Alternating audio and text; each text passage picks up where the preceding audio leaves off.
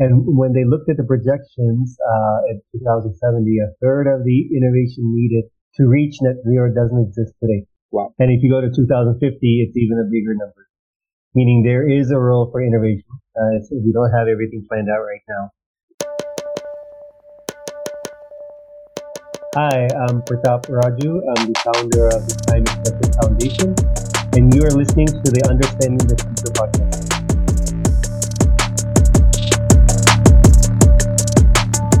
Hello everyone, I'm Punit Gandhi, Senior Associate with the Climate Center for Cities at the National Institute of Urban Affairs, and welcome to the Season 3 of Understanding the Future podcast. I have been working and studying in the field of sustainability and climate change for more than 8 years, and I have realized that I have a lot of questions on how we can build cities in India that are more climate focused.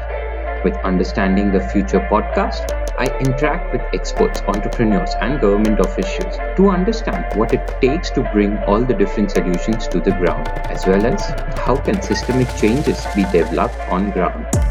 We will further anchor all the topics being discussed with different skill sets required. This will help us understand the future of cities and future of work in Indian context. If you are tuning in for the first time, do check out our previous episodes. Also, don't forget to check out the Climate Practitioners India Network, a members-led solutions-oriented platform for climate practitioners across India, and join it through the show notes. Hope you enjoy the podcast. Hello, and welcome to the Season 3 of Understanding the Future. I am your host, Punit Gandhi, Senior Associate with the Climate Center for Cities. And today we have with us Mr. Pratap Raju. He is the founding partner of Climate Collective. And today, he will help us understand about developing climate startup ecosystem. Welcome to the show, Pratap. Great, thank you. It's great to be here. Startups are the new, it's no longer even a buzzword. It's just that everywhere and everyone's talking about it. A lot of things are coming up.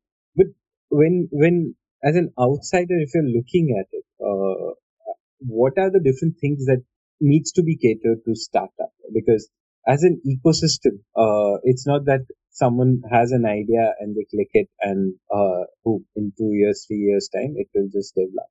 So what are the types of support? Let's start with that. I think then we'll come out to a lot of other things. But what are the different things that any startup will require to be able to thrive in any kind of ecosystem? Great. Yeah, it does seem to be a buzzword here. Everywhere you turn, every policy, every tender, corporates are talking about it. What is going on? And it is something that came to us very fast. I think that's the main thing. I want to share one stat before going into what startups need. The International Energy Agency, IEA, came out with a report about net zero, reaching net zero by 2050 or 2070. And when they looked at the projections in 2070, a third of the innovation needed to reach net zero doesn't exist today. Wow. And if you go to 2050, it's even a bigger number, meaning there is a role for innovation. We don't have everything planned out right now. But startups do play a role there. I mean, it's not that corporates can't innovate. It's not that governments can't innovate. It's that innovation is tough. It takes risk-taking. It takes out-of-the-box thinking. And what we've seen oftentimes is under-resourced, ill-placed, small teams working out of homes doing amazing stuff that well-resourced large institutions, corporates seemingly have trouble doing. And it's a mixture of risk-taking to hard work to thinking able to think differently in that environment, etc. So I do believe startups will play a big role, and I've seen lots of studies looking at how important, in particular in energy, startups will play maybe even as much as a third of the transition to be led by startups. And that's an amazing thing to hear. We wouldn't have said this 30 years ago. We would have said large engineering giants, etc. So the first thing, what do startups need before talking about support is they need to take risks. It sounds pretty straightforward and silly, but one of the things that we've seen in India over the last couple of decades is this increase in confidence. If you remember startups back 15 years ago, most people still would take a job. There's still a stigma around this, why would you not do a startup? No, why not get a good paying job? Today, that stigma is falling rapidly, Yeah. right? And we are able to see this. Of course, I wish that it would be spreading beyond some of our major metros and our key institutions, the IITs, and that is happening. So I think the main thing we need is actually more startup entrepreneurs coming up. You know, Yeah. we do as on the policy side look at support, but Yeah. I remember when I started, I didn't get much support 20 years ago. I'm not just being envious with Yeah. the ecosystem today. People get grants, accelerators, mentorship. But I would also say that despite that, you're more likely to fail than not. So it's a high risk venture. But I think one thing that we should do as from an ecosystem point of view is not talk about so much how to make startups thrive, but more how to get more opportunities, more people who want to take this generally perilous, high risk path. Because startup innovation does come out of numbers, it does come out of risk taking, as opposed to these deterministic paths to solving a problem. No, absolutely. I do agree. Like it's a lot of things, and eventually, I've gone to forums as well where now people are trying to point out that mental health is one of the things that is quite important with startups. Because when you have only one person succeeding out of 10, for 9 others, you need that kind of support. Uh, and that's quite a true factor as well, and especially with such a rat race going on everywhere. But coming to one of the key, like risk is surely very high. Another is finance. Now, quite like a lot of startups have started raising funds. They've started becoming unicorns in India as well. How do you see that kind of systems increasing, and especially for climate, because they require a very different kind of approach in terms of financing and everything. So how do you think those kind of startups can fare well in this ecosystem, and what all things can be taken care of? Right, right. So if you asked me this question, Puneet, 2 years ago, I would say what we all say about any hard tech. Basically, that the gestation period is quite long. R&D takes more resources. The sales cycle, because many hard tech solutions are often B2B or B2G, sold to business or to government, not to consumers. Those sales cycles can be literally 18 months. So how to start survive this? So we had this view that, we need specialized capital to come in, people who understand technical and the startup journeys of clean tech startups. And we do see some examples. For example, Third Derivative, who I do have an association with, is a joint venture with Rocky Mountain Institute globally and Energy Nexus, focused on hard tech in climate. Very specific niche, getting the right corporate partners, getting the right funding, etc. Now, as I said 2 years ago, I would have said this, and all of us would have. Something amazing has happened over the last 2 years, and especially in particular the last 8 years in clean tech, is the amount of capital that's come into clean tech has exploded from about $400 million globally in 2013 to I think $60 billion last year. It's already one of the biggest sources of capital. 60 billion is almost all of it is commercial capital, taking lots of risk that all of us are shocked by 2 to 3 years ago. Does this mean there's more than enough capital? Yes and no. There's always not enough capital. That's a general rule. That's the nature of startups and innovation. Given that climate tech, that's the wider term we use today to mean not just energy, but alternatives to meat, to sustainable consumption, to climate and resilience and data, climate risk. We're just starting this journey. We're talking about a decade or decades-long transformation of not just industries, but also ways that we consume. Our consumption patterns, our values. There will be, I believe it was the CEO of BlackRock who just came out a few months ago famously saying the next 1,000 unicorns will be climate unicorns. Whether true or not, the point is when we're talking about what we want and need, a transformation of industry, a transformation of how we think about consumption. We're talking about the need for innovation, products and solutions across a whole bunch of domains. And maybe we're, even though 60 billion is a lot, maybe we're just starting. No, absolutely, that's quite true, and that's fascinating to see as well, the amount of money that's being pumped into the ecosystem. And so let's again try to come down a bit to the basics on the lines of you mentioned that now the whole industry is called climate tech. And when we are talking about, so let's try to define what are the things if someone's new to this ecosystem. What are different kind of sectors are we looking at in climate tech?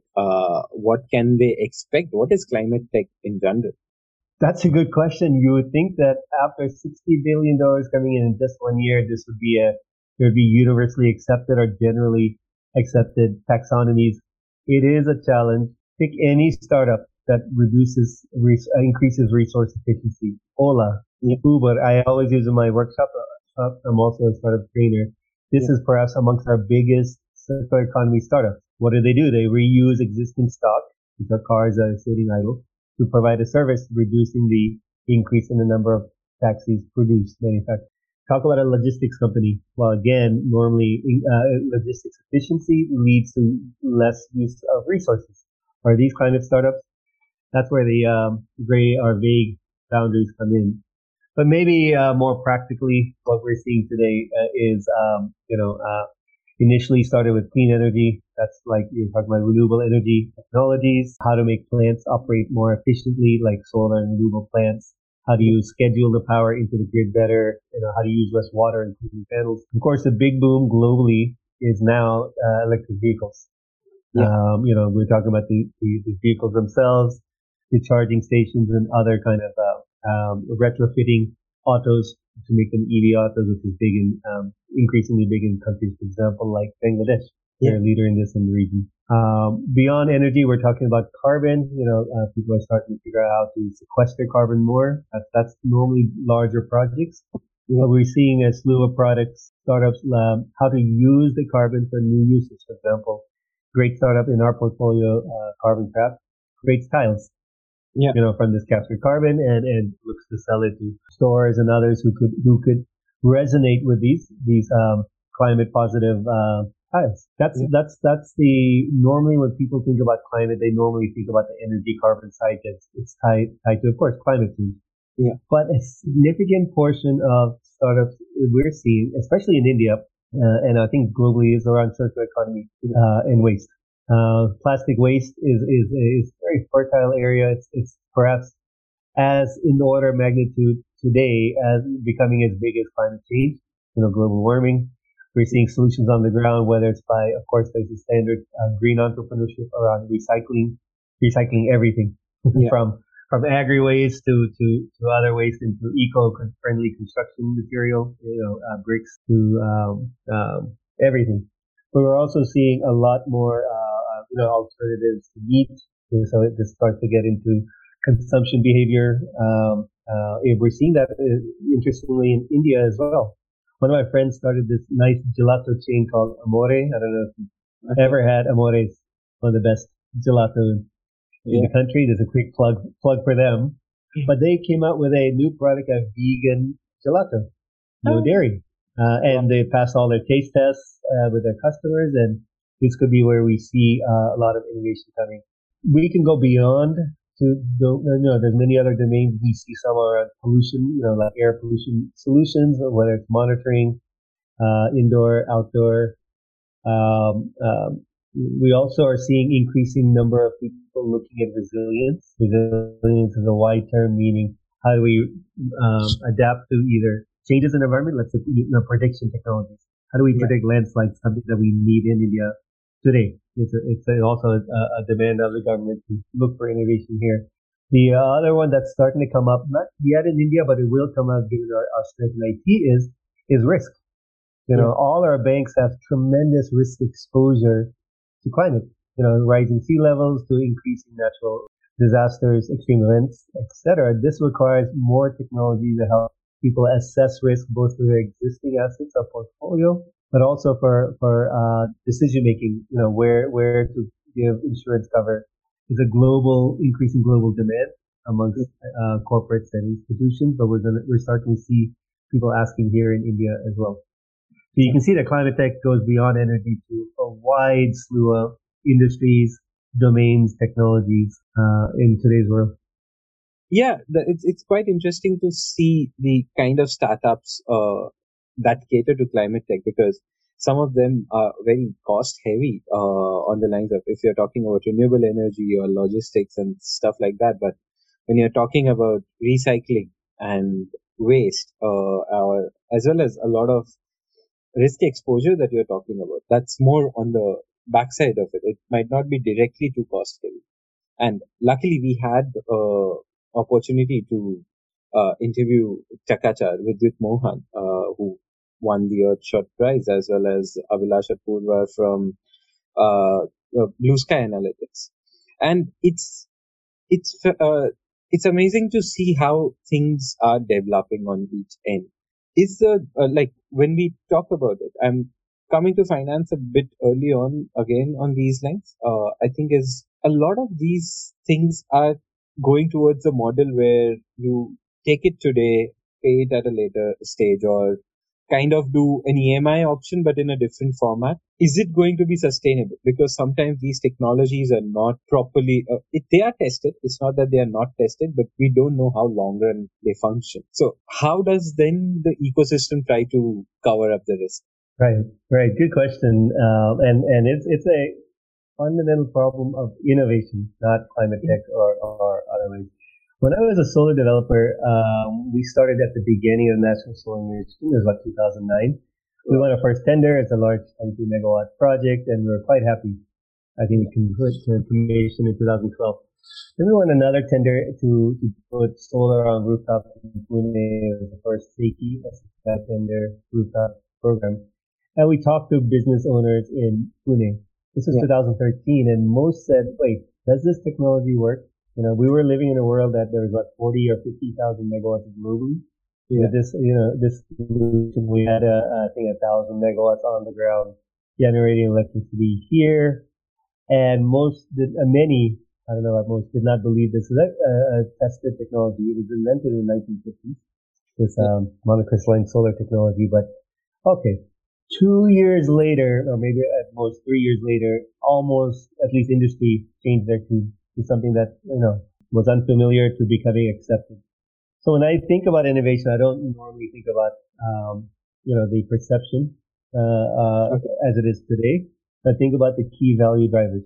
That's one point. So it's always a challenge. Sometimes you mentioned, Puneet, this need to kind of, especially if it's a CapEx, intensive, solution or product, financing. And people are trying to solve this, and that is important, especially with perhaps in the energy access area where CapEx is a huge hindrance to taking especially solar related products that can save a ton of money immediately. Energy is a big component of people's household income in the rural area, and savings like this immediately change or impact lives quickly and powerfully. I think this requires, of course, a lot of ecosystem. We need policy, we need banks, etc. But I'll tell you, sometimes I've been in India about 20 years right now, and some of the things I hear sometimes is that everything takes forever here to change. That's not what I've seen. I've seen, like, if I told people how attitudes to women working in 2000 versus 2020 in a generation, it's amazingly different.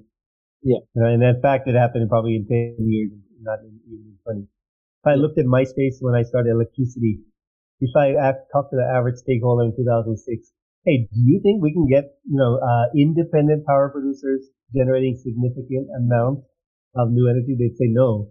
This is a state-owned, ecosystem, etc. And just a few years later, it happened. Sure.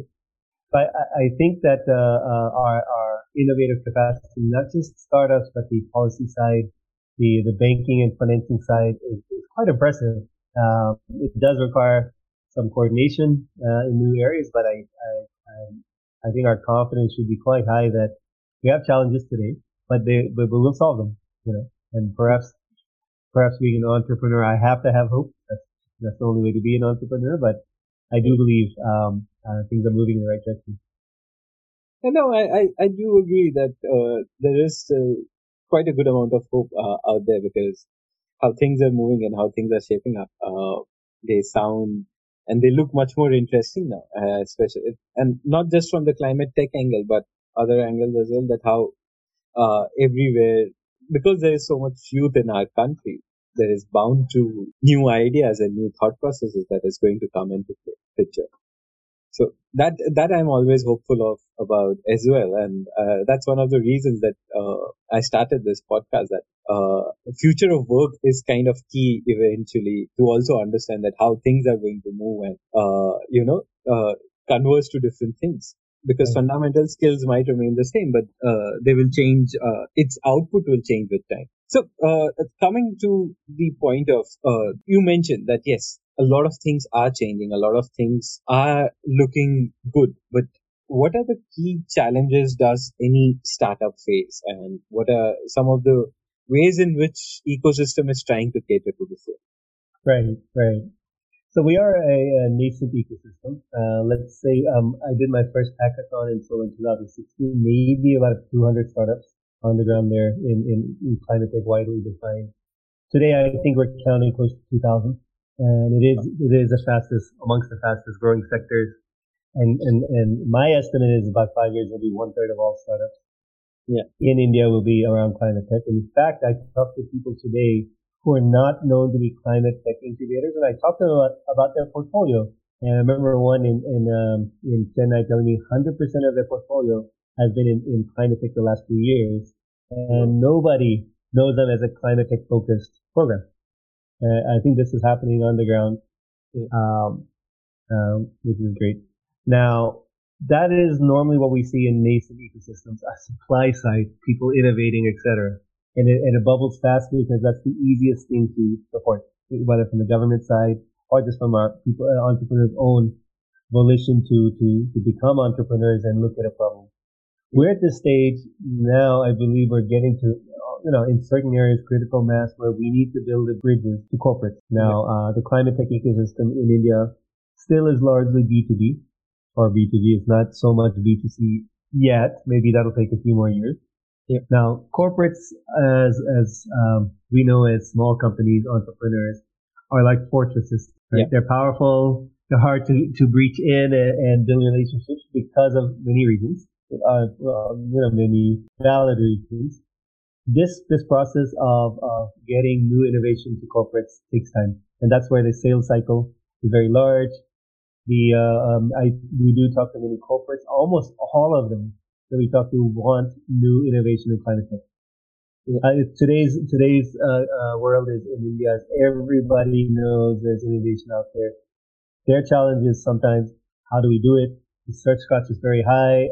I'm a big corporate, and I get thousands of applications or emails. How do I handle this? My open innovation teams internally are just structured. Maybe it's a dual capacity. I'm the head of R&D plus talking to startups, but yeah, I haven't resourced properly for the same. These are like birthing things of building these bridges between corporates and startups. The good thing is the interest is there. The good thing is piloting is starting to happen. In fact, we run several piloting programs in energy, plastic waste, etc. And we see more and more corporates very interested. Perhaps our best known program is called Electron Vibe. It's a program to connect energy startups to discounts to utilities. wow. Something that even 3 years ago, people in the sector thought it was not possible to do. We got some early successes, some pilots going on in 2020, and it's grown since then over the last 2 years, bringing in more discoms to come and look at startups, to look at building business cases with them and offering piloting opportunities. Yeah, I believe this is the missing link today. I don't think it's capital. I think the capital, it's coming. It knows how to find attractive startups. The more we can get piloting opportunities to business and sometimes to government, the more everything works. yeah, When I was a solar developer again, one of the things I heard was, I'm interested in solar, but let somebody else do it first, and I want to go see. This is a yeah, standard kind of problem. Maybe it's a problem or structural aspect of innovation. Early adopters are few and far in between. The more we can build those bridges to early adopters, I do believe the mass adoption or increasing adoption will follow naturally. And the capital is there. In fact, we're in a case that wasn't like 15 years ago.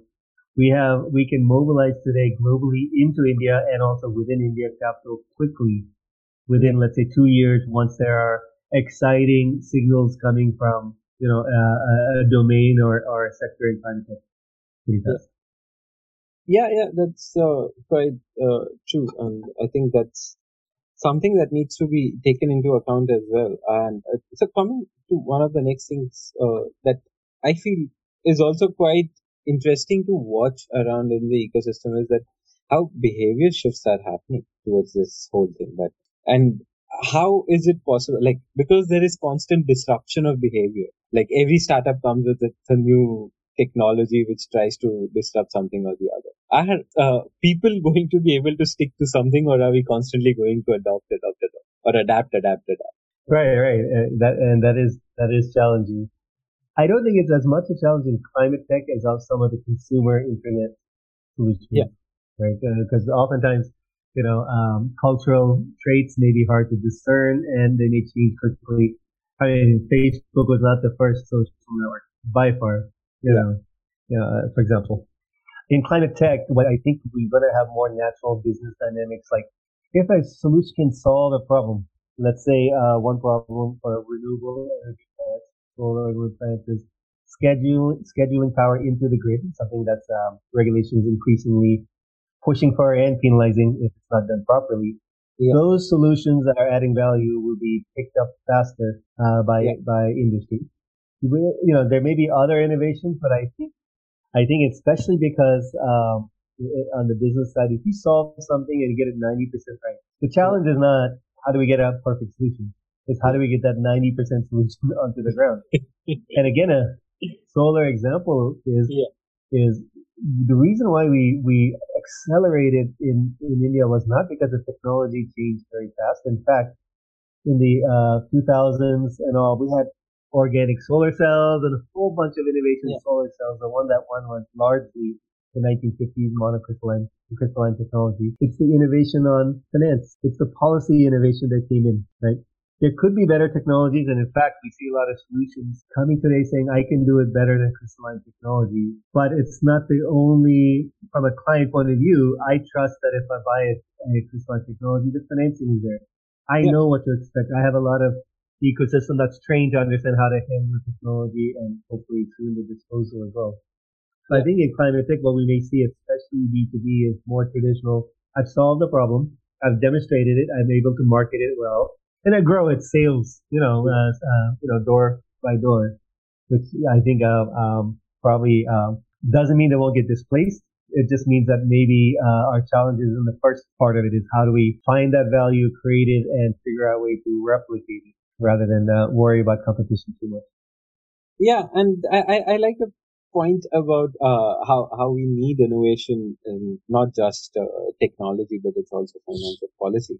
And that brings up my next question. There is a lot of policy push that does exist in the market. There is a lot of ways in which that facilitation is trying to come into picture. What do you think about that, as well as what do you think can be done apart from what is already happening around to make sure that this ecosystem can sustain itself in a way to have more and more entrepreneurs coming into it, as well as more and more innovation taking place, and not just on technology, but also on systems and processes side? Right.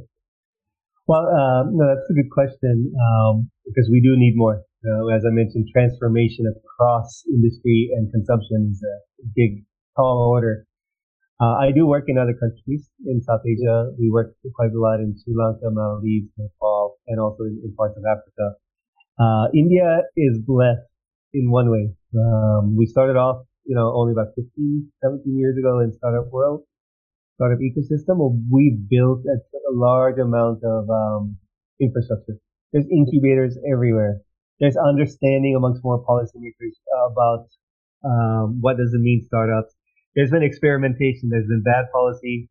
There's been better policy that's refined over time. All this is actually something we kind of take for granted. But when I work in other countries, it's almost like starting from scratch, even though the wealth of experience is literally 100 kilometers away in a neighboring country. Yeah. Now, having said that, what we can do better, there are certain areas in particular. In our programs, what we stress is that let's create a value proposition that is, let's say, particularly for business, that's based on a monetary value proposition, right? Yeah. Let's not assume there's a climate benefit. That's an output or outcome of scaling up a product that helps the client make money or strengthen their market position. Yeah. And that's normally what the core private clean tech startups look like. They help their clients become stronger. It's not a CSR activity, and oftentimes we move to a different part of the corporate, the CSR team, not the operations team. Yeah. But it's the operations team is where you can really scale both your products as well as the impact that you create. Yeah, so innovation and policy side of it, that what are new things can come up. So in many areas, it's happening naturally, especially in energy, in certain aspects of EVs, because it's a strong value proposition to clients today. In other areas, like especially in waste, we do need the right signals, regulatory environment to push change, because as you know, a lot of waste has a lot of is driven by or it results in negative externalities, meaning it's done. It's bad for everyone, but it's not being captured, these costs, by the polluter. So where we could see help come in, and this could be a virtuous relationship, is having policy push corporates to think about waste more responsibility. That's what like EPR, extended producer responsibility, and the evolving regulations are pushing towards. I think the role then of startups then is to then reduce the costs to comply, increase even the opportunity. There are increasing value streams that come out of waste, and that the more that these options are given to corporates, the more that they're more likely to easily as well as accept these changing regulatory environments. So there are definitely areas that we should think about climate tech not as a term, but as a single domain, but a mix of domains.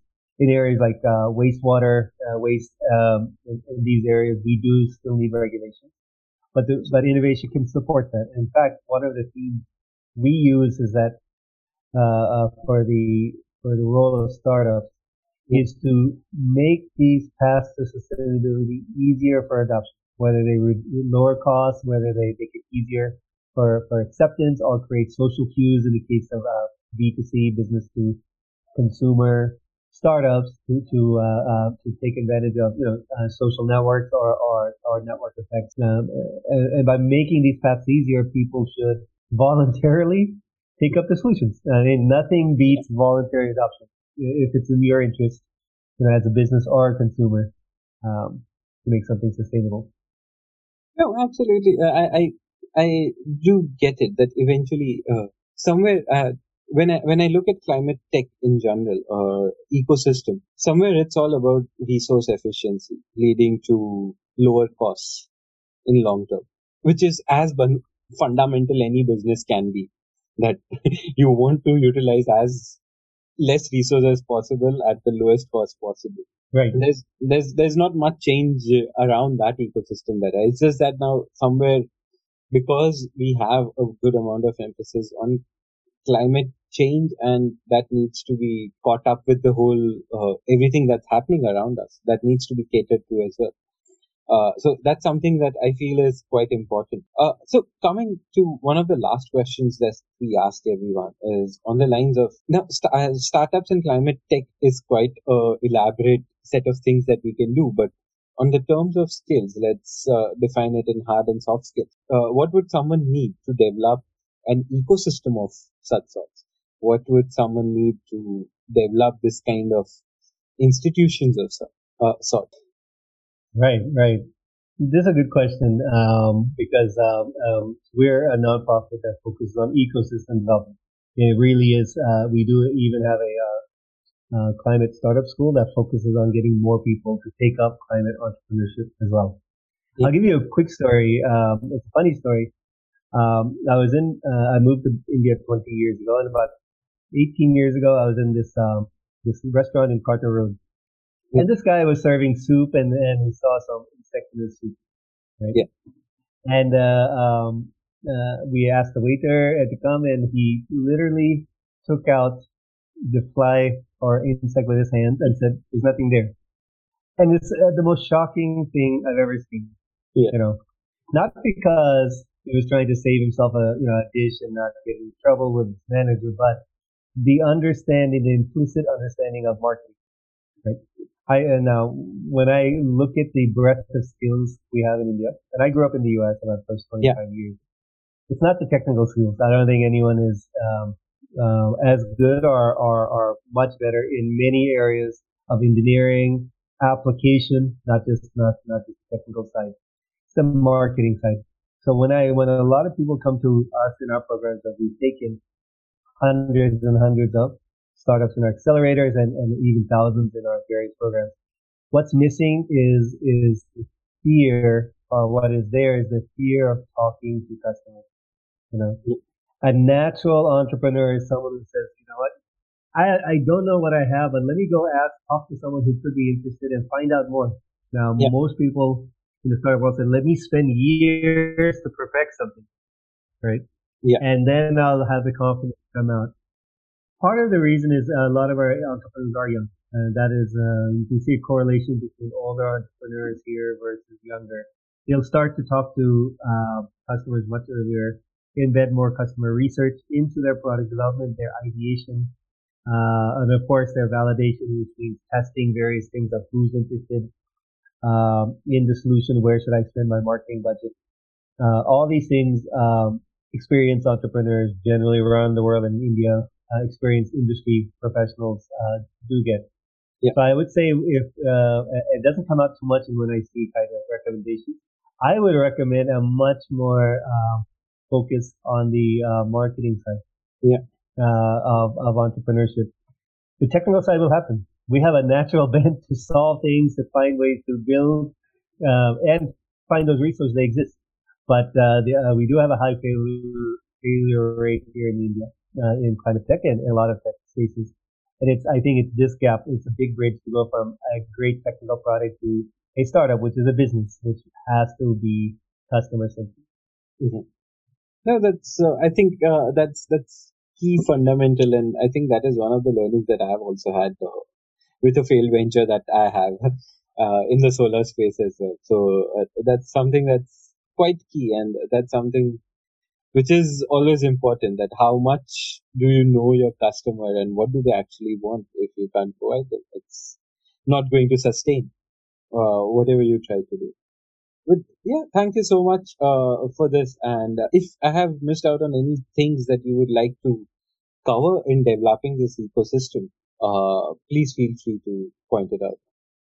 No, I think it's great, and I do love the podcast, and I do believe one of the things we could do more is spread the message, the importance of climate. There are thousands or tens of thousands of potential climate entrepreneurs that can, want, or should come out in the next few years in India. We need them all. We need them experimenting. So this work is really good that you're doing.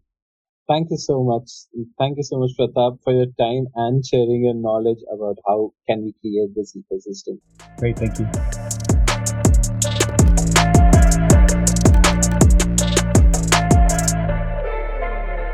Thank you for tuning into the podcast. Do subscribe to the podcast on your favorite platform and follow us on all social media channels.